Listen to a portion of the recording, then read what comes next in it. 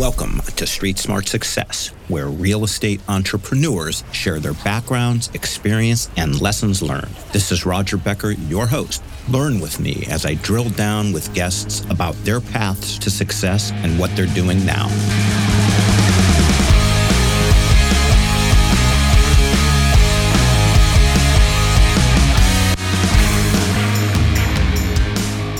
Today we have with us a gentleman who is doing many different things across many asset classes, has a very wide array of experience, comes out of lending. He's a licensed builder. He's done stuff in self-storage, retail, office, multifamily. So this is going to be a very interesting, it might be directionless, but that's what's going to make it interesting with this gentleman.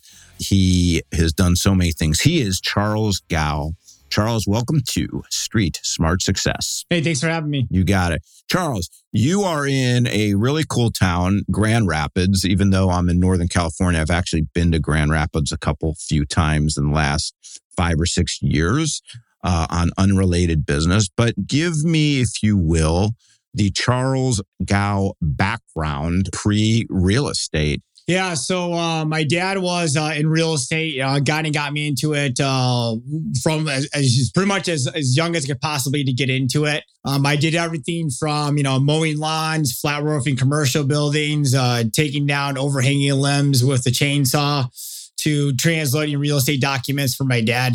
You name it, pretty much I had the full gamut of experience in real estate. And so, my dad was a very heavy owner-operator.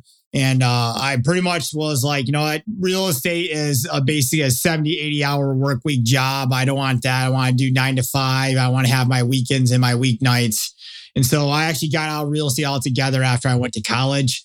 And then, after a while, I realized that, I'm kind of a workaholic like my dad too as well. And I was working 60, 70 hours a work week anyways to try to get ahead at these Fortune 500 companies. And so eventually I realized, if I put in even a fraction of the effort I'm putting in with these companies and doing it for myself, I'm pretty sure I could do better off financially. So that's when I started to make that transition.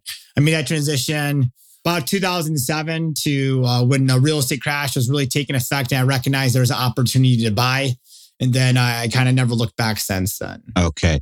And when your dad, you said he was a heavy owner operator, where was that? Primarily in Michigan, mostly located in the Tri-City area of Michigan, so Midland, Bay City, Saginaw. Okay, wow. So is that considered? And I don't know Michigan that well, although I'm going to be there this summer. Is that Upper Peninsula, or where is that? It's kind of like if I were to hold up a hand of Michigan using the thumb, typical Michigander scene, I'm kind of like right in the inside of the thumb area. So okay, what Midland is most well known for, it's the world headquarters for Dow Chemical, the largest chemical company in the world. So that's also like a weird history fact, but it's also where Agent Orange during the war was manufactured as well. That is a tidbit right there.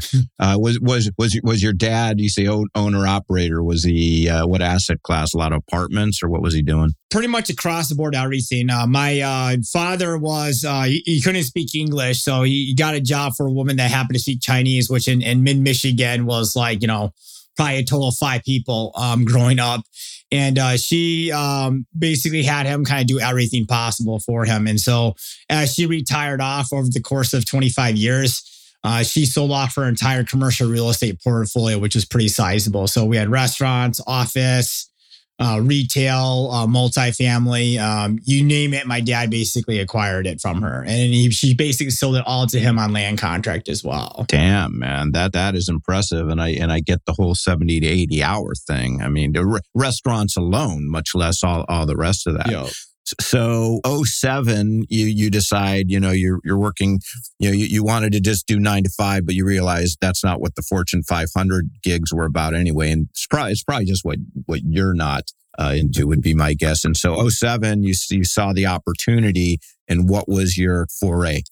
Yeah. So when I was leaving California in 07, the crash was definitely started. But back in Michigan, the crash actually hit about a year and a half earlier. And so when we got here, there was houses, because my plan was actually to stop through Michigan. And when I stopped through Michigan to visit friends and family, I'm like, wow, there is real estate here where I could buy a 3-bedroom, 1-bath house for $36,000, which, give you a frame of reference. my first mortgage on a house in Michigan on a 3-bedroom, 1-bath with a second floor deck was $425. And I paid $417 for a parking space in downtown San Francisco. So that just gives you kind of like, I'm like, there's no way that this market's not going to go up. So I made changes to my plans. There were some other reasons around that, but I made changes to stay in Michigan essentially because like I knew that if I wanted to really build wealth in real estate, I needed to stay in Michigan to take advantage of the market here because it was just so depressed at the time. Well, I lived in San Francisco for many years, man. Where did you live? I lived all over the East Bay. So I lived in Piedmont, Oakland. I lived everywhere but Fruitvale, West Oakland. I lived in the Tenderloin, which I think they now called it the Tender Knob. They keep renaming it, but that's the worst part of San Francisco. That's generally the most of the areas I lived in was more of the lower income areas because, back then I was only making like $40,000 a year. All right. Okay. But you wound up in Piedmont one way or another, which is the high rent district. I'm in Alameda. Anyway. Oh, yeah. Let's not, we won't bore our listeners further that have no idea what we're talking about, but I had to ask the question. So yeah, you spent some time in the Bay, man. When you bought that house, right? 3-bedroom, 1-bath in Michigan, what part of Michigan was that? And then what did you do from there? Did you live in that house? Yeah. So actually the first property I purchased was actually, now that I think about it, actually wasn't the house. It was actually a condo. So the condo actually got foreclosed on for $143,000 just 2 years before that. I bought it for $36,000 cash. So I did get financing, but I had to jump through a ton of holes to get to it because what had happened was the HOA was going bankrupt. And so it was not certifiable by the banks anymore because essentially the banks, when there is a potential that HOA is going bankrupt, the bank is worried about a HOA lien getting placed against the condo essentially. And so I bought it so cheap because the adage was that, well, if I got to put 30-40% down on this condo or buy it cash, why wouldn't I just take that same down payment and get a 4-bedroom, 2-bath house with the exact same down payment? And so as a result, that's why I purchased it because it was one of the few properties I could afford and I just knew that was going to go up. I didn't realize at the time, but it was a strategy where as soon as the HOA was lendable, the home value on that property almost tripled within 3 years because of the fact that now people could buy it with $5,000 down or $6,000 down rather than paying it all cash. And where in Michigan was that or is that condo? That's in Grand Haven, Michigan. So right on the beach, Coast Guard City, USA. So you're like, at that point, it's just simplistic to you. It has nowhere to go but up because the thing's only $36,000. It has nowhere to go but up, correct? Yeah, I can't remember if it was 134 or 143, but it was definitely six figures is what it was, the value on the mortgage itself. It might have been bought for 143, mortgage for 134. But you think about that. When have you ever seen a perfectly move-in ready condo? All I did was paint it. And then I actually, there was a kind of a dip in the floor. I actually just put a rug over. And those were the only two things on that. And then my roommate who moved in was paying me, I think $550 a month. So he was paying for my mortgage and my utilities for me to live in my own house for free. I see. Wow, man. How did you find that condo? Was it was it listed or how did you find it? So in Grand Rapids, I think Phoenix was kind of the test site, but during the crash, what happened was that the bank started holding inventory because they realized if we throw 3,000 foreclosures on the market right now, we're going to tank the market even more. So what the bank started doing, say, hey, you know what? Let's only put 200 HUDs on the market instead. So there was a steady flow of constant foreclosures coming on the market that would sell within a week at their price. And you really just had to pay close to it or very, very close to it. What we were doing actually at the time, and I got this from my agent at the time, who was a foreclosure specialist, is that there was a program called First Look. And what First Look means is that foreclosures at the time, the first 14 days, only bids from owner occupants could be accepted, meaning investors couldn't buy it.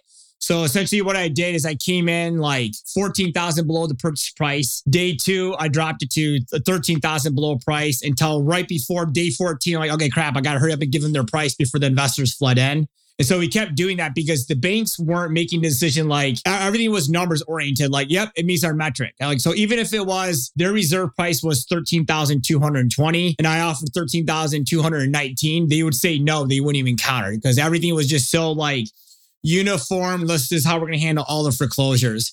And so we figured that out. So we just kept creeping the price up to make sure I could get the lowest possible reserve from the banks as possible. I see. And who's the we when you say we? It was myself and then my agent, kind of submitting the offers at that time, at that point in time. I see. Okay. So you're a smart guy. So then, and you moved into it. So like, what did you then do from there? And were you living in that market? Yeah, you lived in that condo. Yes, you made that perfectly clear. So what did you then do from there? So I was working for one of the largest banks in the world at the time, and I was getting promoted nonstop.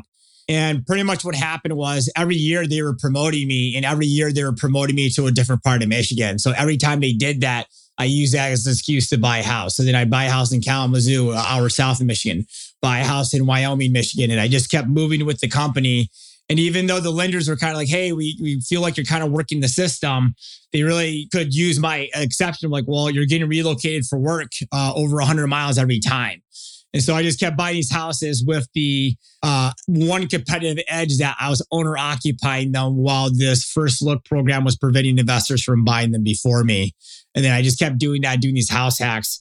And I did a lot of it with that condo format that you talked about. Some I did it that were more heavy, like renovations, like living in one unit while I was sanding the floor in the next unit, So I was basically working, 9-to-5 job, coming home, and then working another 9-to-5 at my real estate flipping job, kind of how that went. Got it. Well, when you say real estate flipping, when you would then move each year, would you sell the one that you left, or were you keeping them and building up a portfolio? So I use, oddly enough, I actually use this metric pretty closely today, actually. But the metric essentially is I look at a rule of cash flow related to years of return. So like what that would mean is that let's say that I have a property that's cash flowing $100 a month and I could sell it today for $100,000. So, I mean, that's 100 months of cash flow. And so what happens is if that number exceeds 10 years, preferably closer to 15 years, in most cases, I will elect to actually sell it now because the thought process behind that is whether it's my residential or my commercial portfolio is that, yes, I can make $6,000 off a year off of it, but if I can make $350,000 today and invest that and then compound it faster, which one should I choose to do?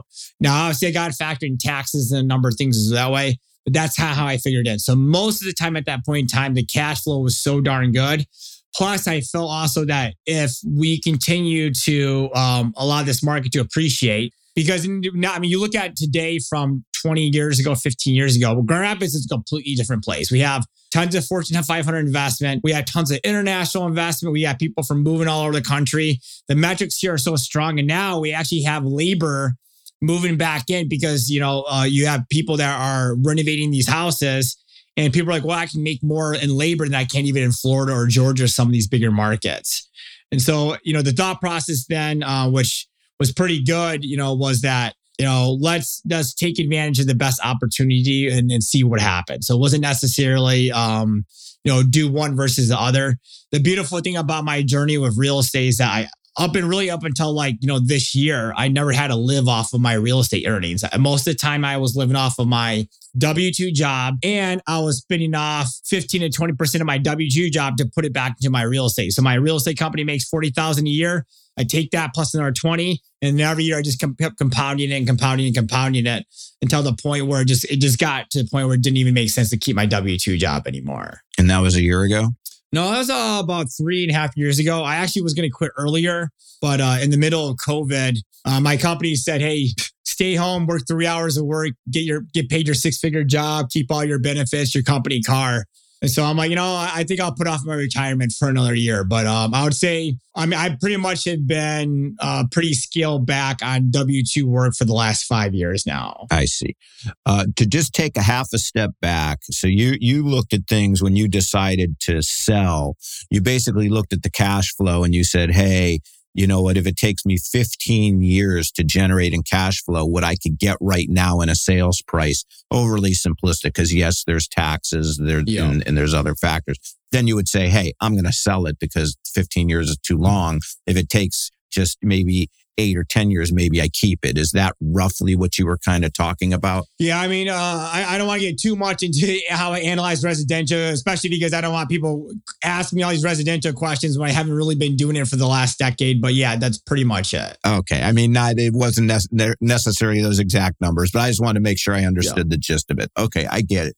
In terms of your, before we get into the self-storage stuff, that's going to be interesting, in terms of your own portfolio now, is it mostly residential, or, what kind of stuff are you doing on your own apart from the consulting stuff you're doing? There's very little residential in my portfolio. Most of the stuff in my residential portfolio performs pretty well, actually. It's just that I don't have, I just barely, I mean, like if you, on my residential portfolio, I would say I have not walked into any of my residential small multi stuff in 5 years. Driven by, maybe yes, but I don't know what they look like to the inside outside of what my management company tells me and photos I've seen on a computer. Really most of it I would say is in really just commercial in general, triple net healthcare, you name it, pretty much it's mostly in commercial. I see. And then are you doing stuff just you, or are they in partnership, or what are the structures? So it's a combination of all. I have deals where I've raised money through investors. I've had deals where I have a debt investor. I have deals where I have like a silent JV investor. I have deals I have 100% ownership of. It just kind of whatever presents itself. At the very beginning, when I did deals with partners, they were generally deals that I could fund 100% myself. And so this is kind of an advice that I give to some people, is that most people, they wait to raise money on their very first deal where they need the money, and they normally do it on a marginal deal. And then they have all the pressure of, okay, now I'm taking down my biggest deal. I'm trying to do an investor raise and all those other things. For me, it was the exact opposite.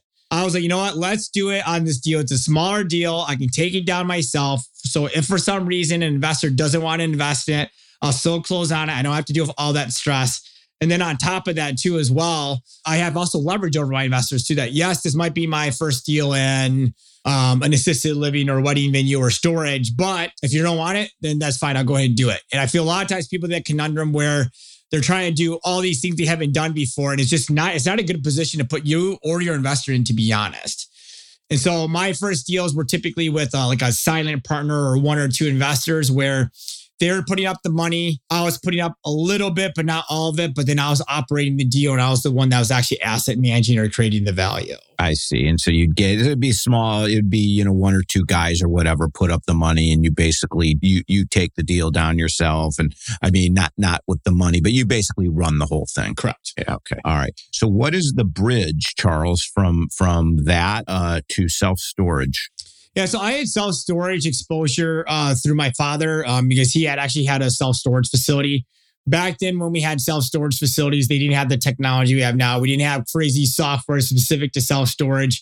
You were generally managing it via QuickBooks or an Excel spreadsheet. There really wasn't not a lot of software. But kind of how I made that bridge was I was doing a lot in the multifamily space. And what happened is that as I was growing, I had investors I was kind of selling deals I was passing over that were kind of coming right around after me, or actually at the same level at that point. So I'd sell a $1 million apartment complex to them. And then all of a sudden, like a few years later, like, hey, do you have anything in the $4 to $5 million range? And I was doing so much on the brokerage side that I didn't want to compete with my own clients. So I was like, you know what? Why don't I just shift to another asset class? Because I kind of wanted to get back into self-storage anyways. And then I'm just going to be solely a multifamily broker. So I don't have to compete against my clients on potential off-market deals. And also I still had this super high active income of selling, $20 to $30 million of multifamily real estate a year. And so how I started with that is I started soliciting a lot of owners. And as I solicited these owners, I would just be very forthcoming. I'm like, listen, I have this amount of experience. I'm young, I'm hungry. If there's any way I could force value for you. And the biggest thing I always see too as well is that I didn't keep it that vague as, if there's anything I can do for you, because if you don't tell people what you could do for them, they don't think of it for you. I'd actually would come up with something very specific like, hey, if you need somebody that will come out and do your lockouts for you, or hey, if you have a tenant that like calls last second and you don't want to drive out there Saturday at like 9:00 at night, call me up. I'll do it for you. I'll do it for experience. I'll do it so I can be the first guy that gets the first right of refusal on your property. I'll do it because maybe you'll make me an equity owner someday, but I'll do it just with the handshake expectation that like, I believe you're a person that will act honorably. And I also will help you in the process in a way that I can also learn as well. And so I kept doing these type of deals and then slowly got to the point where I'm like, okay, well, you know what? I won't do it for free anymore, but I'll do it for $15. And it just got to the point now where my consulting business now we're charging roughly $1,000 to $1,800 an hour. I still will do learn it deals. Like I have a deal that I'm consulting in Bulgaria. I flat out told the person like, this is our first deal in Europe, let alone outside of North America.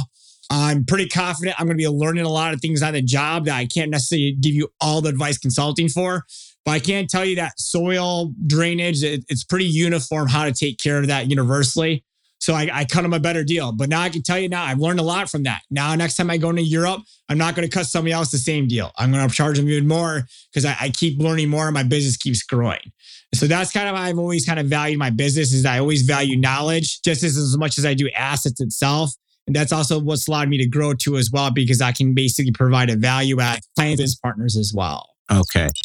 Hey, Street Smart listeners, I'd like to introduce a great partner for you. As you know, insurance is one of the biggest expenses on the P&L. That's why I'm recommending Assured Partners. Assured Partners helps you lower risk and therefore can save you tons of money down the road. They insure over 2 million market rate and affordable units and are the 6th largest insurance property broker in the U.S. If you want a roll your sleeves up partner that blankets you with service, give Robert Band, Vice President, a call. Robert thinks like a CFO because he was a CFO for many years. Give Robert a call now at 305-467-5909. You'll be glad you did. So let me just make sure I understood what you were saying. And so, you were a pretty successful, active broker of multifamily. You said 20 to 30 million a year that you were transacting in that. And so you didn't want to compete with your own clients. Your dad was in self-storage, so that's where you had familiarity with the asset class. So is what you're saying is you then were contacting, I'm assuming, local owners of self-storage, and you're just saying, hey, man, I'll do anything for you, starting off for free. And I just want to learn. And is that, am I recapping that? I was contacting them with the intention to buy, for sure. But, a lot of times we were dealing with mom and pops, they kind of want to know, like who you are. Like when I worked with a big box brokerage company, like I can tell you that the type of self-storage operator I was working with, they're not going to go to downtown Grand Rapids and go sit in my glass office. If anything, they're going to show up with basically a coffee from Meijer or the local gas station, and we're going to walk their sites in overalls and Dickies. I mean, so I understood that, these owners, I could relate to them probably better than some of these brokers could, and I could make pretty good money off at the same time. So that was my process, was that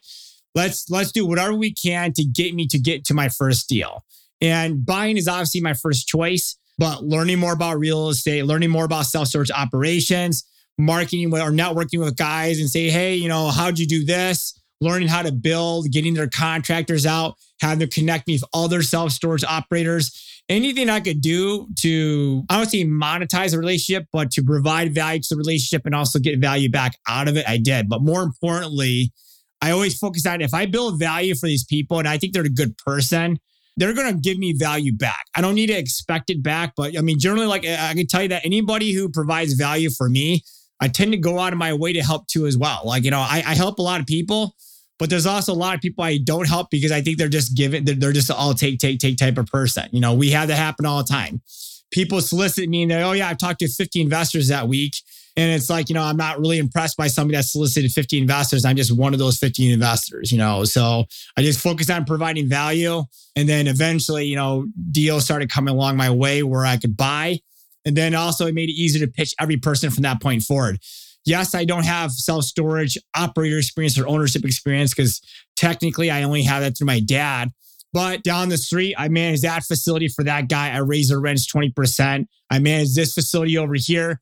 You can call these other self-storage operators, some of whom you may also know, and they'll also vouch for me as well. And that's actually how I got one of my very first deals. The self-storage owner that I was working with helped him quite a bit. He threw me a bone and sold me and got me a facility sold from an operator that I wasn't even on my radar. Okay. And so just to get a sense of scale, not exact, don't need exact numbers, but I mean, how many facilities have you owned? Do you own? Just what's just a general idea? Yeah. So right now I have just about 300,000 square feet of self-storage spanning over actually 4 facilities, but one is actually 2 of them are actually in the process of a sale right now.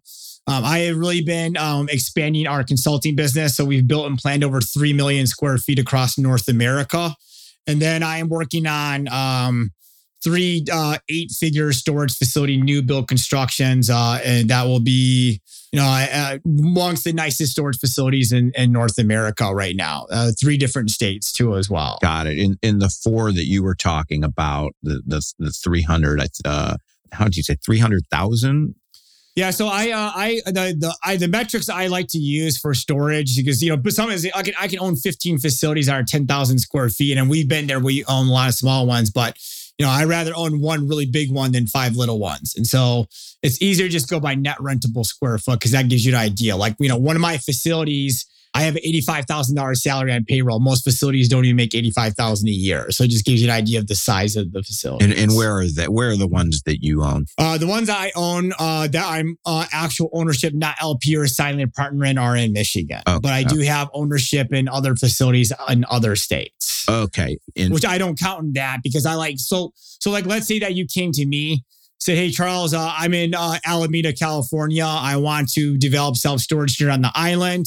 I want you to consult. As I'm consulting on, a lot of times I'll see this deal. I'm like, wow, this is a good deal. And then I might actually propose to you like, hey, Roger, I'm not sure if you want to, but if you want to keep me on this deal for the long term or have me help with the building construction management, instead of basically paying my consult fee, how about I take 5 or 10% equity instead? So I have a couple of those deals like that because those will work out really well for me because it's creating passive income for myself. I'm not trying to gain tons of active income, trying to gain experience and reach, but also I like having mailbox money because on a deal like that, once I've trained the staff how to run it, or once we've finished building it, it's pretty passive for me at that point in time. I see. And do you help people that you consult with identify like location of a facility, where to put it? That is probably a top 3 popular question to get. And the answer is yes, if you're willing to pay for it. Most people want to say, hey, if I pay you $5,000, will you find me a city?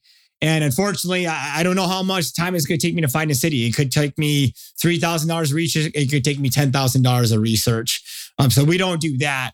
Essentially what we do is we do feasibilities. We teach a feasibility class live. And then actually by the end of this month, I actually just got an email from my editor. We will be launching a course for $9.95 that will teach you how to do your own feasibility study analysis.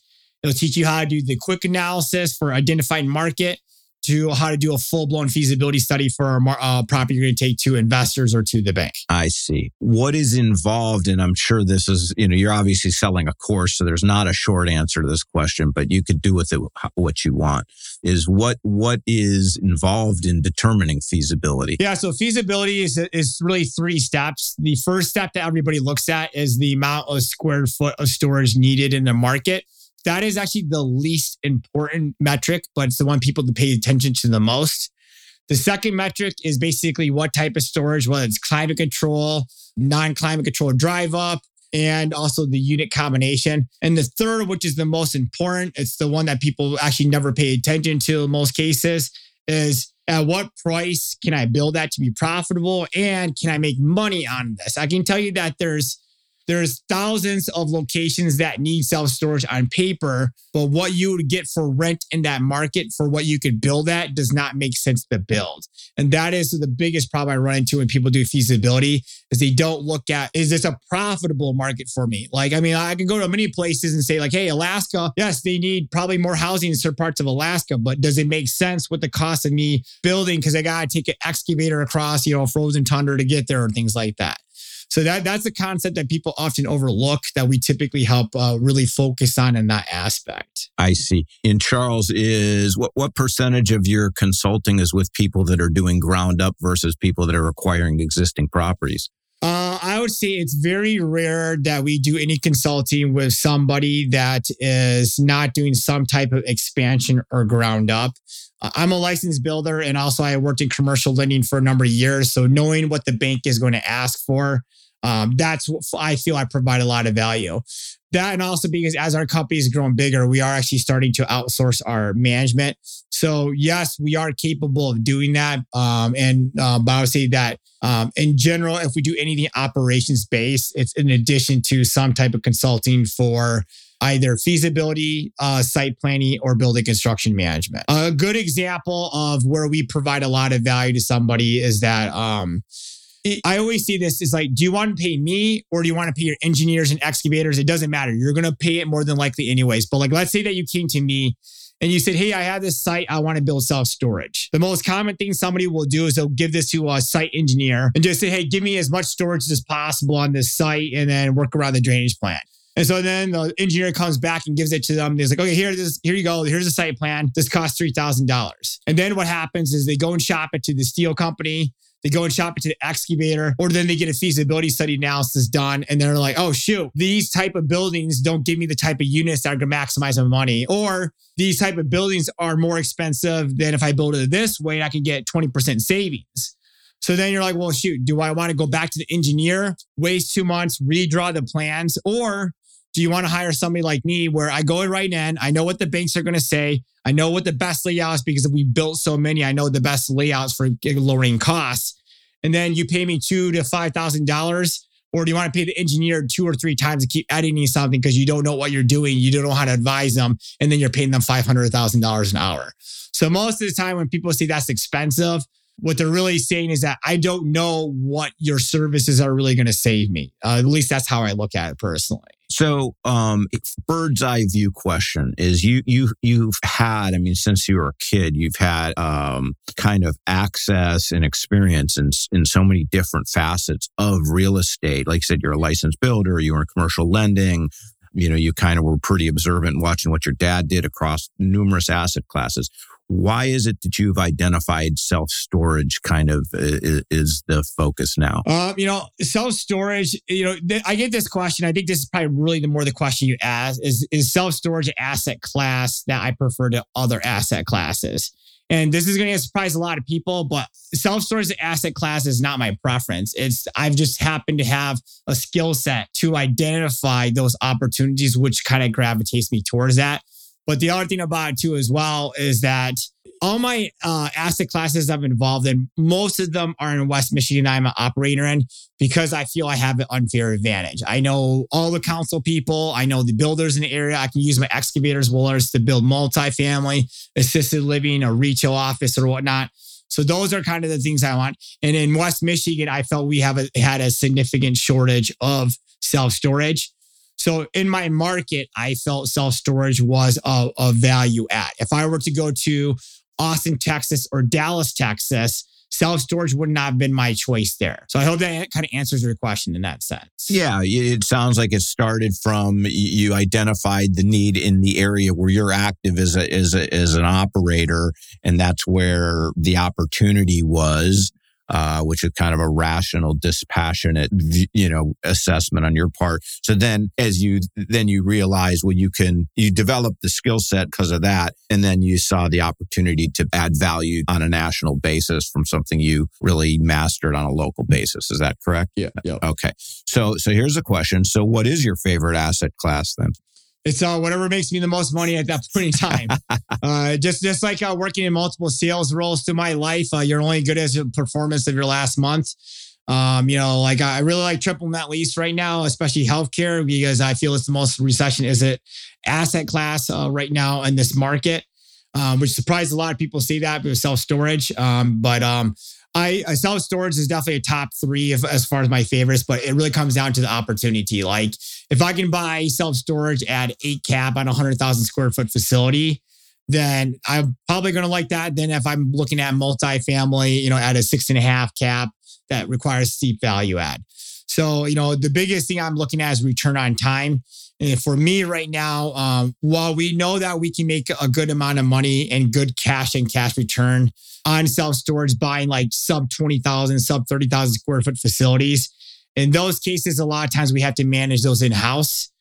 So now we are migrating towards much larger assets where we can use third-party management. I can solely focus on what I do best, which is basically building quality facilities very cheaply. And then also leveraging, our investor pool, while then we can leverage somebody else on the operations, because, our company historically has had three secret sauces. One, we source the deal directly. So a lot of people source through brokers. Brokers want to get a higher price point, so they're not vertically in line because they want to sell you a property for more because they get bigger commission. So that was one form of secret sauce. Number two was I handle the building construction management and the asset management of house. So rather than charging $250,000 on a new build, I could basically waive that fee and then I could use that for more equity. So I was vertically aligned with the company and the investors on top of that because of that. And then the third thing was basically our kind of like our in-house management with managing the back end as well as brokerage. So those were the three sources. But what I'm finding is as we grow, I don't need all three, let alone it's difficult to have the time to do all three. So the one that we're outsourcing right now is the third-party management, so we can focus on doing the other two as efficiently as possible. I see. Does it get challenging or frustrating sometimes dealing with third-party management, given like your knowledge of how it's supposed to be done? Oh yeah, for certain. I think the biggest thing is that anytime somebody goes with management, I would really look at what do you think that management costs on an hourly basis and what do you think your time is worth? And so I'll give you an example. Like I have some small multi-residential properties. They're making infinite cash and cash return right now because I've gotten all my cash back on it, making anywhere between $600 and $1,000 an hour or a month. But every once in a while, I might have a property where, hey, so-and-so happened. They make me a call and I have to spend 20 or 30 minutes on that. Well, that 20 or 30 minutes I had to spend on that property that month, that ate out my cash flow for the whole entire month because of my time. But at the same time, for the most part, outsourced property management makes, because property management charges me $50 to $60 an hour. That's fine. If I have to run over to the house and turn on a breaker, I've lost $1,000 already or $2,000 or whatever. So I would really say that the reason why it becomes an issue for most people is obviously mismanagement, but I think it's because the value of their time versus the value of the management company. If you can do it cheaper than the management company can do it, then you need to factor in then I need my time to become so valuable that it makes sense to pay into that management company. For me, in almost every case, it makes sense for me to get management elsewhere because my time has become so valuable that it doesn't make sense for me to do it myself or do in-house or try to put systems in place. Because yes, I can put a system in place to managing a house, but then that also takes a significant amount of time as well. So that's really my considerations for management. The other thing in self-storage, and I talked about quite frankly, is that if you buy a multifamily, let's say I buy Cameron Oaks Apartments. When I buy that and I rebrand it, I might call it Twin Oaks Apartments. I'm rebranding and there's really not a lot of goodwill that comes with the brand of the apartment complex. Maybe if it's like full service or super high end. In self-storage, that's not the case. In self-storage, when I go with Extra Space in public, I'm not naming it Charles Gauss Storage and then managed by Extra Space Storage. Extra Space in public are actually the name on the side of the building. And then I'm leveraging their SEO. I'm leveraging all of theirs. So it's significantly different because they might charge me $6,000 in marketing, but for me, the same exposure of SEO and web placement, I might just spend twice as much because I have to compete now with one of the 3 or 4 largest companies in the in the world for self-storage, and they've obviously have $1 million marketing budget. So in that sense, people don't realize that there's value there, but I don't want to try to replicate that. I don't want to try to compete with the X Space or Public on spending $20,000, $30,000 in marketing dollars in these very competitive markets. So that's a consideration you also have to make. So you use those guys to manage some of your properties?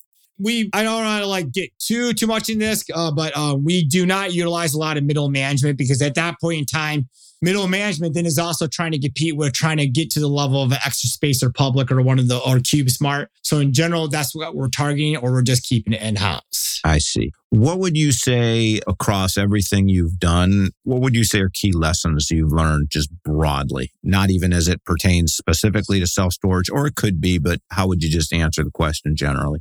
One of the nice things about my investment journey in real estate is that I never had to kill what I had to eat. And basically what that means is that I never had to get a deal done because I needed to use it to feed the food of my family. I could always do things that were, if there was anything that was like remotely fishy about something, I'm like, I don't have to do it.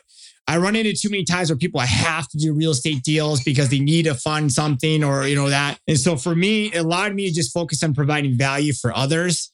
And then slowly as I grew my business, I grew that value for others.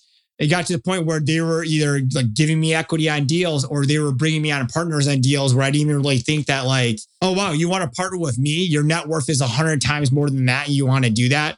So I would say that's the biggest lesson I've learned is, providing value for others. And I got an even simpler breakdown is value somebody else's time at what they believe it's worth, not what I think it's worth. Oh man, nobody's ever said that on the show. Fantastic. Charles, if someone were to want to hire you as a consultant or engage with you in any way, find out more about you, talk, whatever the heck it would be, what would be the best way you would prefer for them to do that? Yeah, so YouTube, at Twin Oaks Capital, if you want to learn about self-storage, that's where I go to. If you want us to do a video or you want to reach out to us, more importantly, I say this, that if you want free stuff, that's where you go. If you want to pay me for education or pay me to talk to me, then you can email us at info@twinoakscap.com. I would tell you that 90% of the inquiries, they ask me something that I put on that channel. And most of the time, I flat out ignore them. I'm not going to deal with somebody that is too lazy to watch a 5-minute video to ask me a question I've answered 5 or 6 times in the videos. So I would just flat out say, if you really are serious about self-storage, if you can't commit a few hours to learning from our self-storage channel because it's great information, you were not a client of ours. It just doesn't make sense because you're not going to value at our time at what we believe it's worth. And you probably don't value your own time at that sense as well. All right. Words of wisdom, Charles. I look forward to being in touch with you and perhaps doing this again in a year or so. Cool. Thanks a lot. Appreciate it. I'll talk to you soon.